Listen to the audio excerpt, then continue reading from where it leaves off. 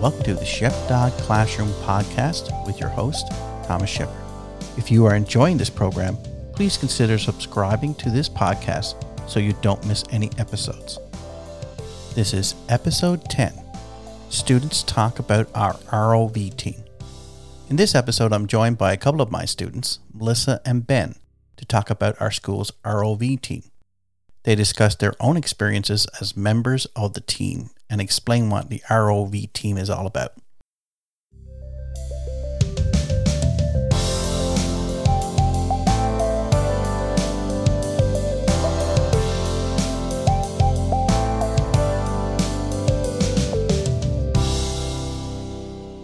In this episode, we're talking to Melissa and Ben, who are two of my students who have joined the ROV team at Frank Roberts Junior High. How are you doing today? Good. Good. Now, what we wanted to do is we want to describe to people what ROV program is like, to kind of give them a little bit of details about it. So we'll start with Melissa. What does ROV stand for, Melissa?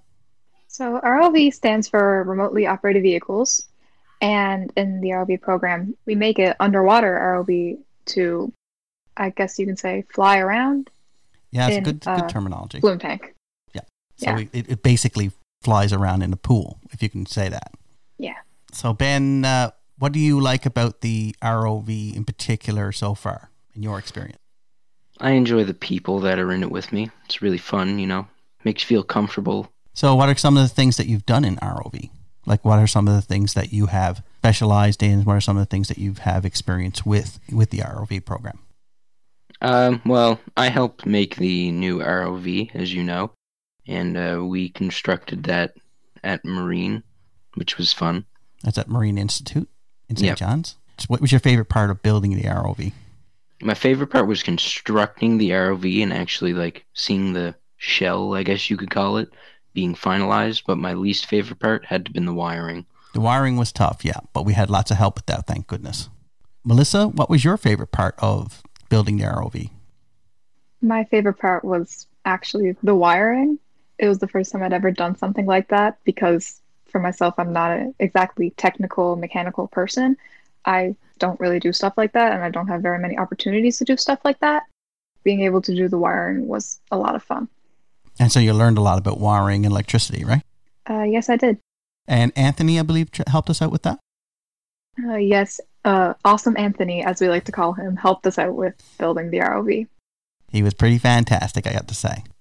Ben, so I remember you working a lot on the chassis part of the ROV, and you seem to enjoy that. So Did you have a lot of fun building that? What was so challenging about it? Challenging part was people working with me. Really? Yeah. What do you mean by that? Not necessarily them not doing work, but we were just such good friends that it was easy to get sidetracked doing the work on the ROV. Oh yeah, so it was a lot. Yeah, I've noticed that the team kind of gelled a lot this year. There was a lot of socializing. There was a lot of laughter. Everybody seemed to have a good time. I would think people listening to this would like to know, well, you talked about ROV, what an ROV is, what's the purpose of this? Why are we building an ROV and what do we have to do with it? So let's start with that. Can you talk a little bit about what the competition is about? Melissa? So MATE hosts a competition every year for junior high students and university students and also high school students to show off their ROV. And we can compete in the junior high class of the competition. So we make an ROV, we bring it to the competition. At the competition, there is tasks, and they're basically simulations of what a real ROV has to do in the ocean. So our ROV has to be able to complete those tasks. We earn points for said tasks. The more points we accumulate, the higher we are on the leaderboard. So Ben, can you give me an example of some of those tasks that Melissa was talking about that the ROV would have to do? Sure thing. One of the tasks that was very annoying in my first competition was the reef balls. We had to take the claw and we had to go down and pick up these small balls with holes in them, and we had to bring them back up to the surface.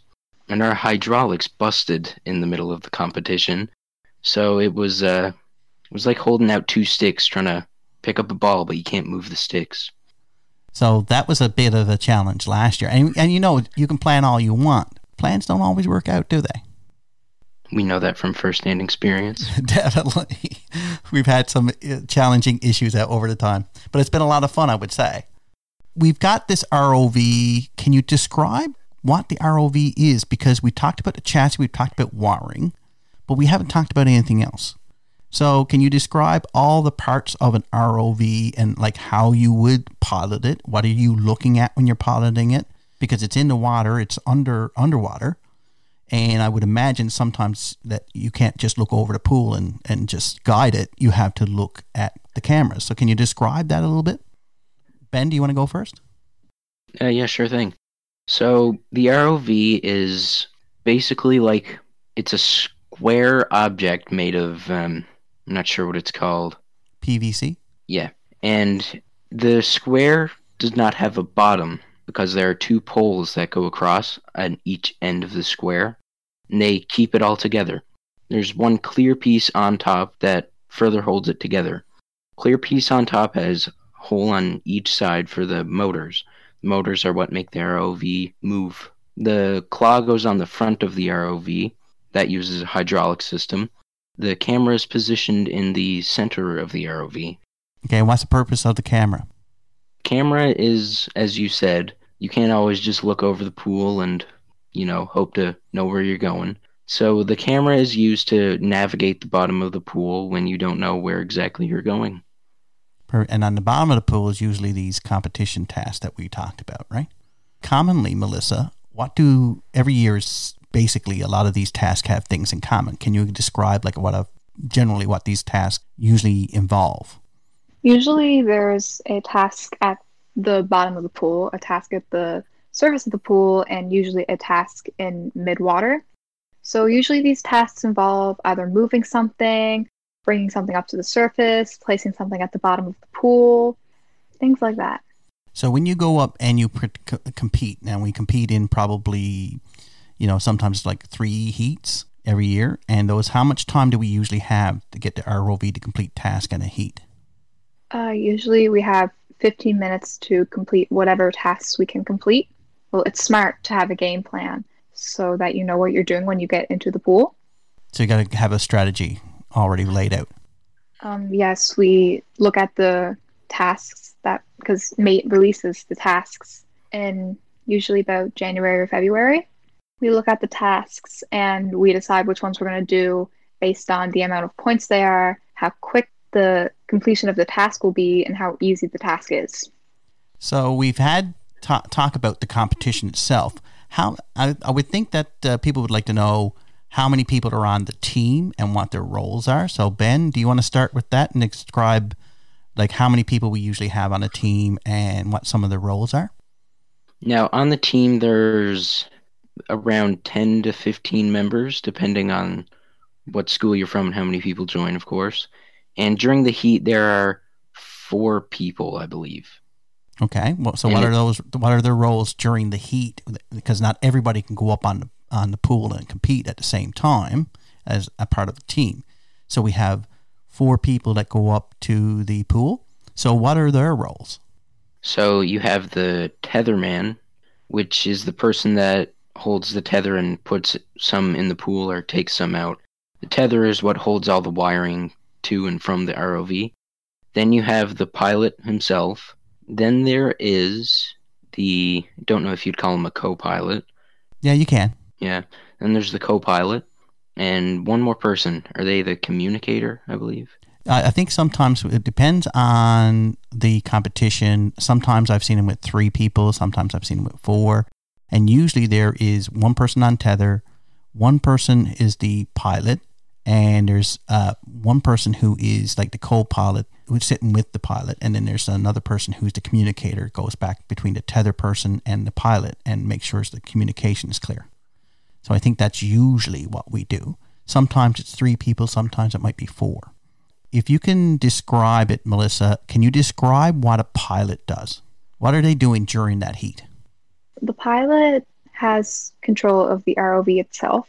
They have the control box. They sit where our monitor is, and our monitor is connected to the camera on the ROV. They watch where the ROV is going through the camera, and they pilot it accordingly with the control box. And our control box is connected to the motors of the ROV, and basically they just make the ROV move. So how many motors do we have on our own ROV? We have 4 motors on our ROV. Our ROV can go up and down, left and right, and forwards and backwards. So we have 2 on the side pointing up and down.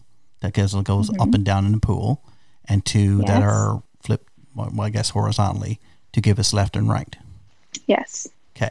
So can you talk a little bit about some of the problems we've experienced going to competition, that some of those challenges that we've had to overcome? Well, like Ben said, our hydraulics stopped working in the middle of the competition last year. Yep. We've also had problems with one of the propellers in our motors being slower than its opposite motor, I guess you can call it. Yeah, it was an unusual one we ran into last year. Yeah. So our up and down motors, one of them was not going as fast. So we weren't getting as much thrust going up and down as we would have liked. So that caused a problem. And I think that all led to the decision that this year we would rebuild from scratch the ROV and see if we could improve the performance. Unfortunately, we never got to the point of finishing it to actually compete at the competition due to all the events going on. So can I ask both of you a question about why you both decided to join the ROV team at Frank Roberts Junior High? Ben, I'll let you go first. So I was in tech club, and that was fun. We did coding and all sorts of fun technology things. And Mr. Shepard decided, he told me about ROV, and it was starting up halfway through the year. And I joined to give it a try. I had no clue what I was getting into. So your brother's involved in the area, isn't he? My brother? Yeah. I taught Brandon. You did teach him, yes. Yeah. So I think he came down and helped us out one day down to Marine Institute. Yes, right? at Marine he did. Yeah, it was nice to have him there. What about you, Melissa? Why did you join? Honestly, I joined because Mr. Shepard asked me to. So at the beginning of the year in my tech class, I think Mr. Shepard took a liking to me. So he kept on asking me to join ROV. And honestly, I had no idea what ROV was. So I filled out the application with the help of Google because I had no idea what class we were competing in or what ROV even stood for. And I joined, and honestly, I learned a lot. Mm-hmm. Sometimes teachers see things in students and they want to try and encourage that leadership or technical skills, like my part, where it would be in technology. So oftentimes I will invite students to come and join the ROV team because I think they could actually contribute to it. And it is really difficult to describe at times what it's all about, because a lot of times people are working away on the ROV team, and particularly when you first join, you don't really see what it's all about until you drop the ROV into the water and fly it around. And then the lights come on, this is why we're doing all this. So it's really hard to explain at first, but it gets to be a lot of fun when you get into the water. Can you talk a little bit about the teamwork? What did you enjoy about the teamwork aspect of it, Melissa? I like that we all can work as a team. We work well together. Well, I'm the captain of the team, so I guess I get to boss everybody around. So I like that everybody listened well. Everybody, we all had our jobs. We did our jobs, and we did them together. We consulted each other. You know the phrase, there's no I in team? Mm-hmm. That's kind of what we're like. We never do anything on our own. It's always a team effort. And I think that our teamwork is very strong. I think so too. What about you, Ben? Well, as Melissa said, we all worked together and did our part. I enjoyed it. It was fun, It was like don't want to get too cheesy here, but it was like a mini family, We all worked together, and it was nice. I kind of enjoyed that. I enjoy that part of it because every year I get to have new students on to the team and get to see how they work out as part of the team and how the teamwork develops. And I think I agree with Melissa there. We had a very strong team that worked well together. And it's unfortunate that things happened this year that we weren't able to actually follow through and finish off what we started.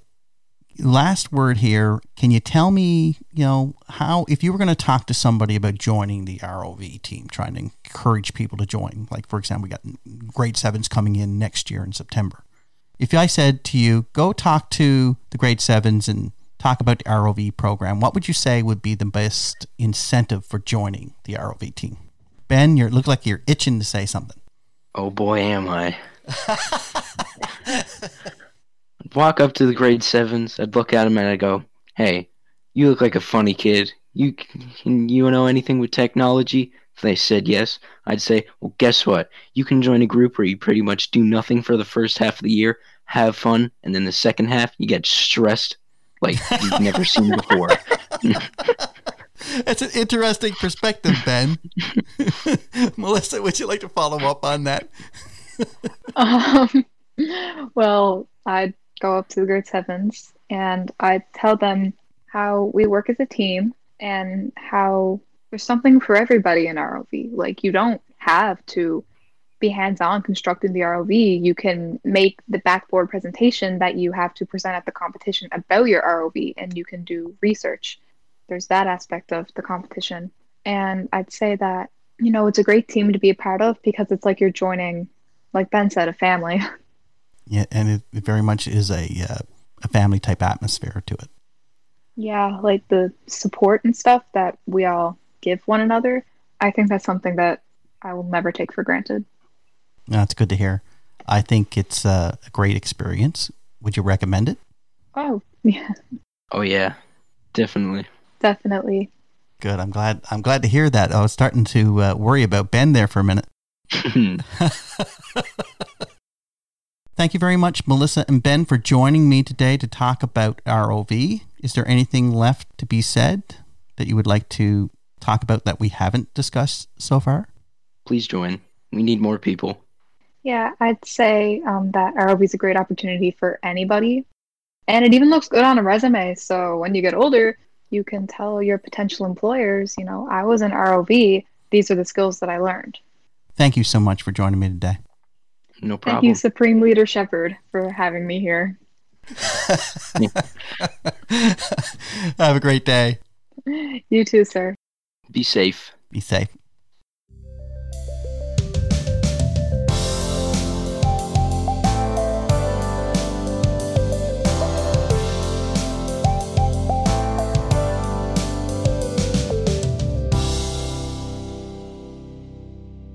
And now it's time for the joke of the week. I wonder what kind of reaction this one's going to get. Question: what is the difference between a teacher and a train? Answer: a teacher makes you spit out your gum, while a train says, chew, chew, chew. Hey, it's popular. Thank you. Thank you very much. I think the jokes are improving. You have been listening to Shepdog's Classroom Podcast. If you are enjoying this program, please consider subscribing to the podcast in Apple Podcast, Spotify, Stitcher, Google Podcast, or from wherever you download your podcast. The theme music used in this podcast was created by Robbie Lee. Thank you for listening.